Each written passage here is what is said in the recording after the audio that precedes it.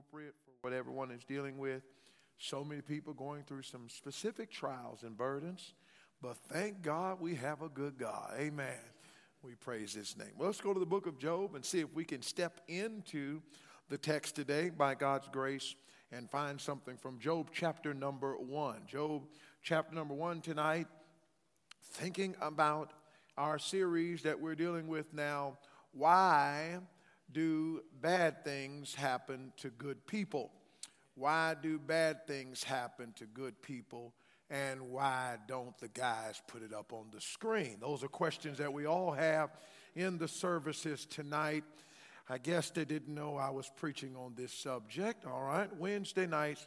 Yes, thank you so much. Why do bad things happen to good people? And listen to me, we found out last week, we may not get the answer, but we know we got a good God. Amen. And so we thank the Lord for it. So let's go to our text and step into it tonight and gather some details as we study through the book of Job. There was a man in the land of Uz whose name was Job. And that man, everybody say that man. Let's not have any discrepancy. I mean, we know where Job was, but then could be God. God could be talking about somebody else. No. Same guy I just told you about in the land of Uz. That man was perfect and upright, wanted to fear God and eschewed evil. And there were born unto him 7 sons and 3 daughters. His substance also was 7,000 sheep, 3,000 camels, 500 yoke of oxen, and 500 she-asses, and a very great household, so that this man was the greatest of all the men of the east. You say, how much did he have? Let me tell you, a lot. And his sons went and feasted in their houses, every one his day, and sent and called for their 3 sisters to eat and to drink with them. And it was so, when the days of their feasting were gone about, that Job sent and sanctified them, and rose up early in the morning and offered burnt offerings according to the number of them all. For Job said, it may be that my sons have sinned and cursed God in their hearts. Thus did Job continually. Let the church say amen.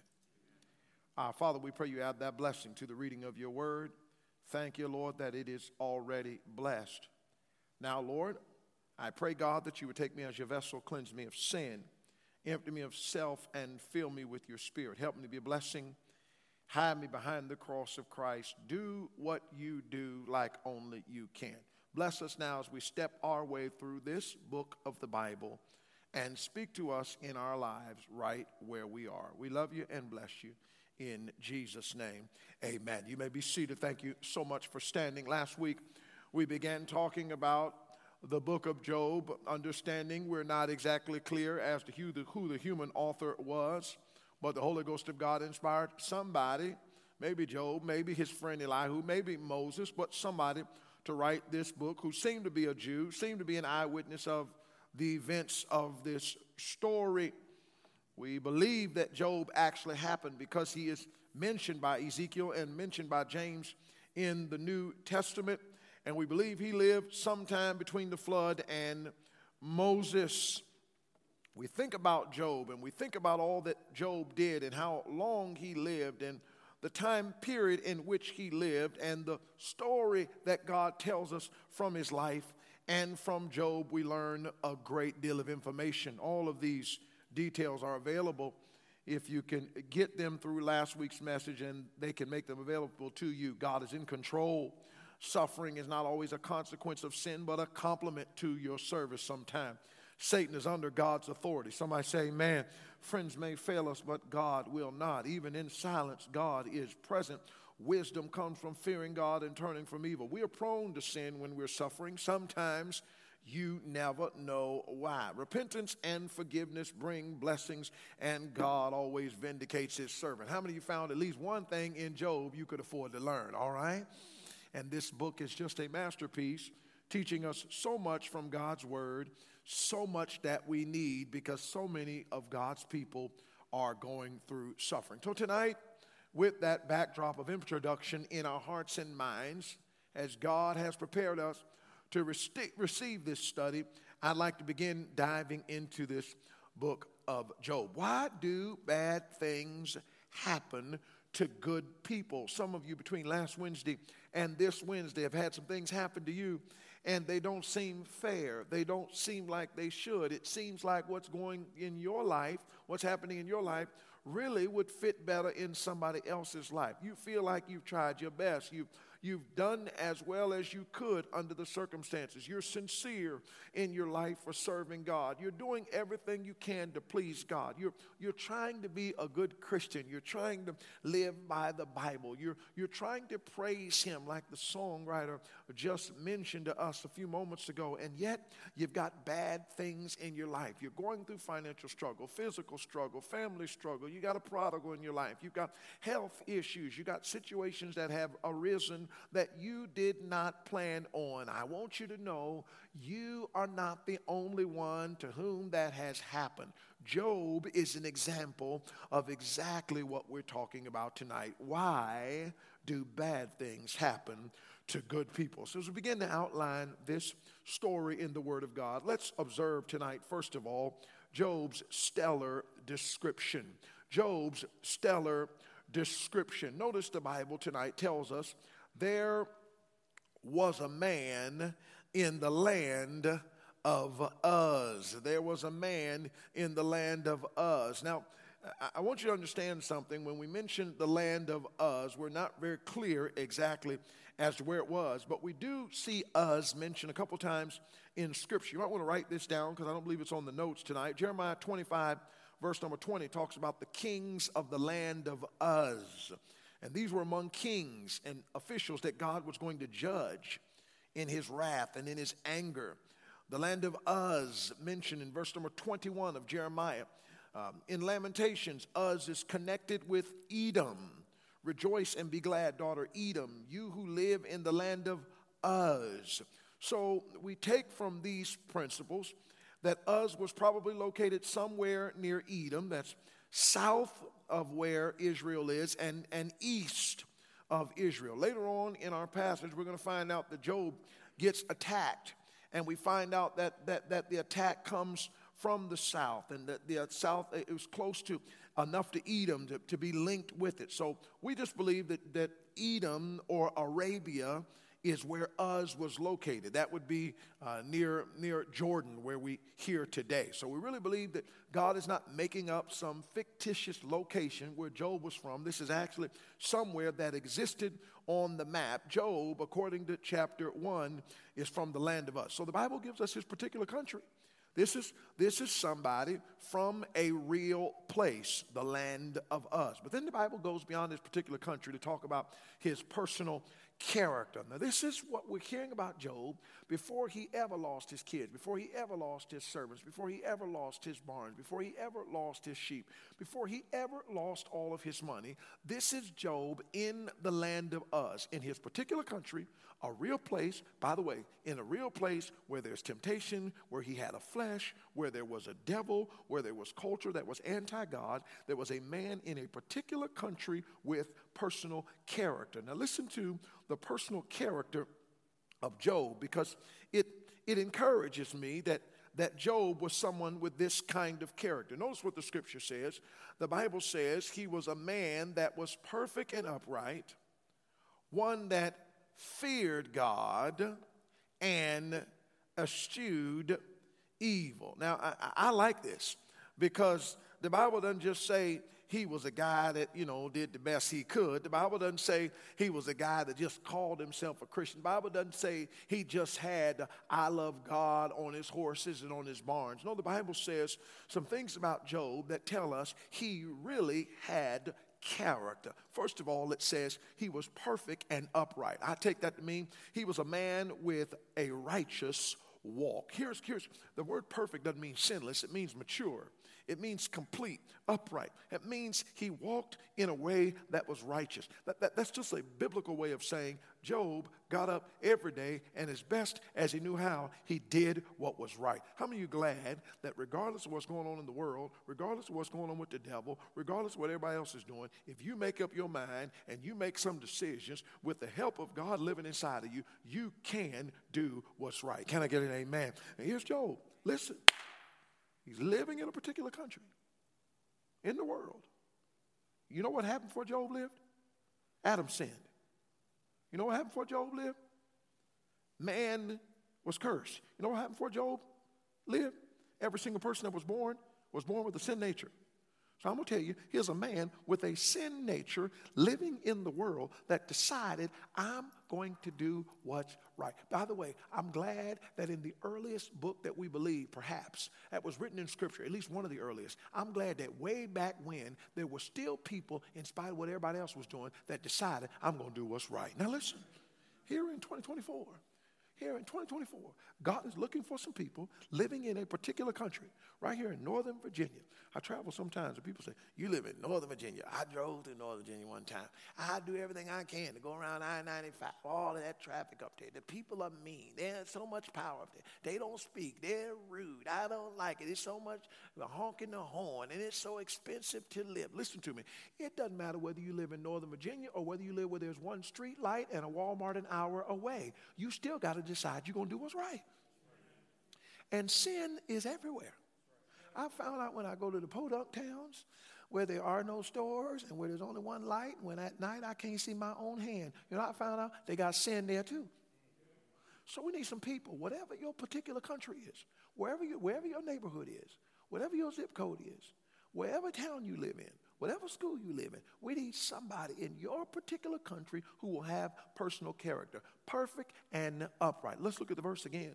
The Bible doesn't just say he was perfect and upright, but the Bible says one that feared God. So his personal character not involved a righteous walk, not only involved a righteous walk, but also involved reverent ways. The Bible said he feared God. Now, when you see fear of God in the Bible, we're not talking about being scared of God, being afraid of God, although it is a fearful thing to fall in the hands of the living God. How many of you know we don't need to walk around afraid of God, but God ain't somebody you want to mess with, all right? So the word fear God in Scripture means to respect God, to reverence God, to be in awe of God. Here's a man in his particular country that had personal character. Here's what he did. He said, every day I'm going to get up and I'm going to live righteously, but I'm going to get up and I'm going to live reverently. In other words, I'm not going to live in a way that portrays that I don't respect God, that I don't reverence God, that I don't fear God. Watch this now. That I'm more impressed with people than I am with God. Could I ask you tonight in 2024, in the month of January, in the world that's full of technology, in a world that's full of power, in a world that's full of money, in a world that's full of fame and fortune, could I ask you a question? Regardless of what's going on in society today, do you fear God? Do you fear God? Is there any respect for God? By the way, you fear God, it'll change the way you talk. Fear God, it'll change the way you think. You fear God, it'll change the places you go to. You fear God, it'll change the people you hang out with. You fear God, it'll change what you post on social media. You fear God, it'll get that gossip out of your mouth. You fear God, you learn how to tell the truth. You fear God, you be careful what you put in your body. You fear God, you be careful what you click on the internet. You fear God, you be careful how you treat other people. Listen to me, he was a man of personal character. That means he had a righteous walk and he had reverent ways, but it didn't stop there. It didn't just say he was perfect and upright. It didn't just say he feared God, but then it says he eschewed evil. The word eschewed means to hate it. So if you were to describe Job's personal character, here's how we describe it. Job was a personal character of righteous walk. Job was a personal character of reverent ways. But Job's character was also described this way: repulsive wickedness. Hey, listen, when it came to the character of Job, let me tell you how you could describe Job. He hated sin. Now, listen to me tonight. Listen to me.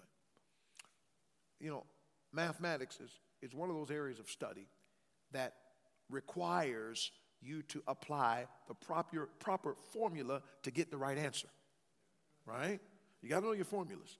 Because if you go to the answer and you don't do the formula right, you can do everything else right. But if the formula is not right, you can't get the right answer. Listen, the Bible's full of formulas too.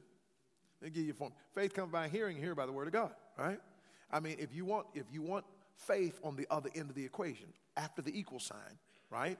You're going to have hearing, and you're going to have the word of God. So that's the formula. Hearing the word of God equals faith, all right?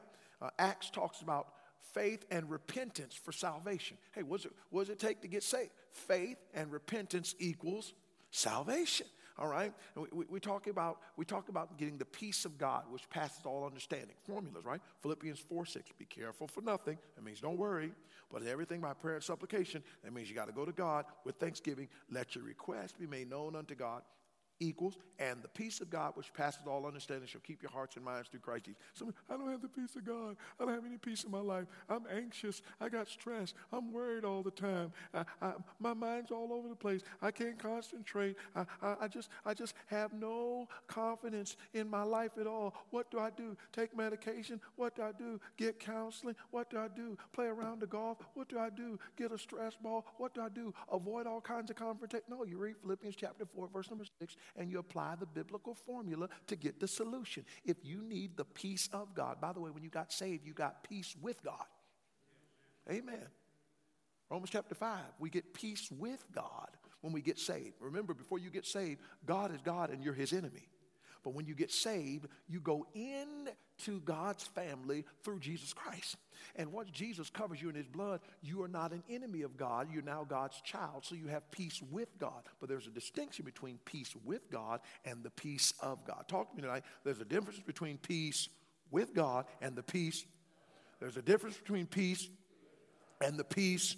Everyone that's saved has peace, but not everybody that's saved has the peace. Because in order to have the peace of God, you got to apply the biblical formula. Philippians chapter 4. You got to choose not to worry. You got to choose to pray. And by the way, he says pray with thanksgiving. What are you thanking him for? Thanking him for the answer. So that means you're praying in faith. You can't thank God for an answer unless you believe he's going to give it. So I've got to not worry, I've got to pray, and that equals the peace of God. And I said all that just to establish the precedent of biblical formula. Let me give you a formula tonight for hating sin. Huh? Because I know Christians that spend a lot of time trying to talk themselves into being displeased with things they keep getting entrapped in.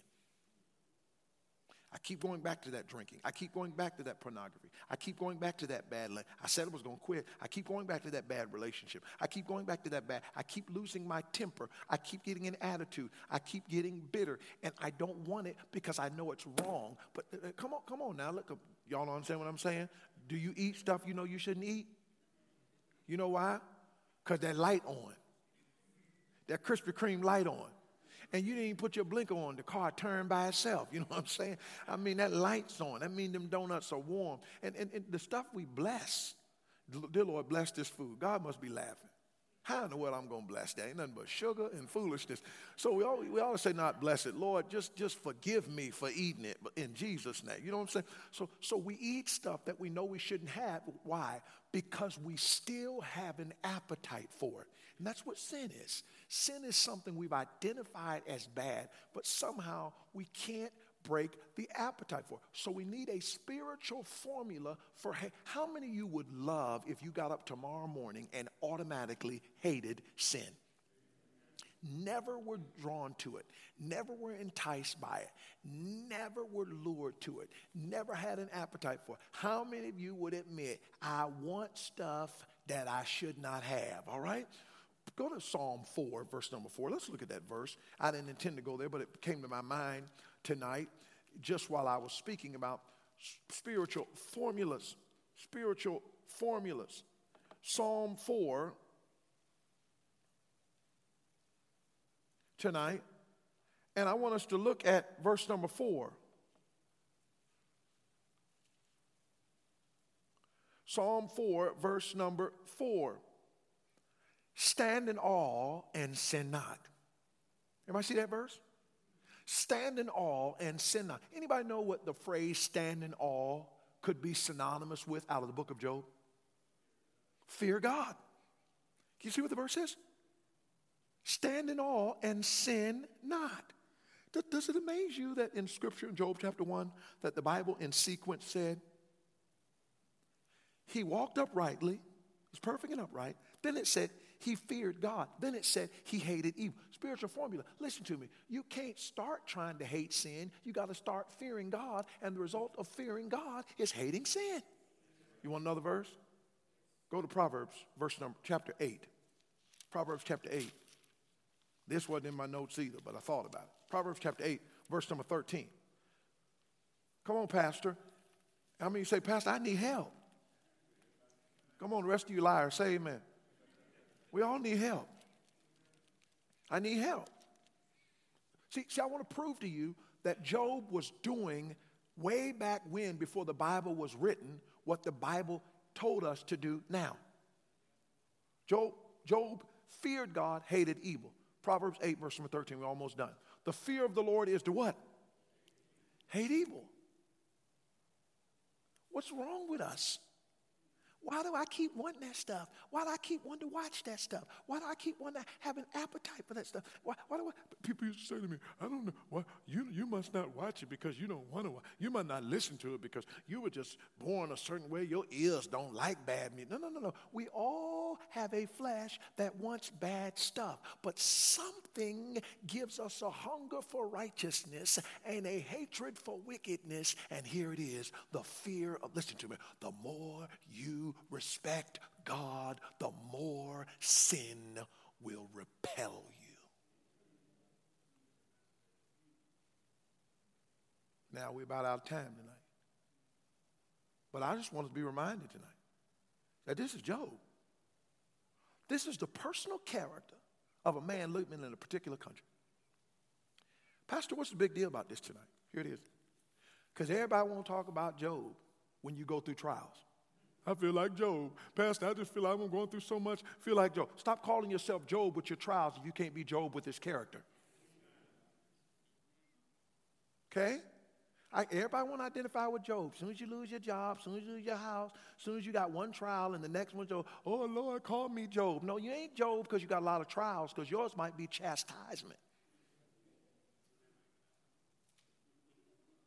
You can't call yourself Job because of crises if you're not Job when it comes to character.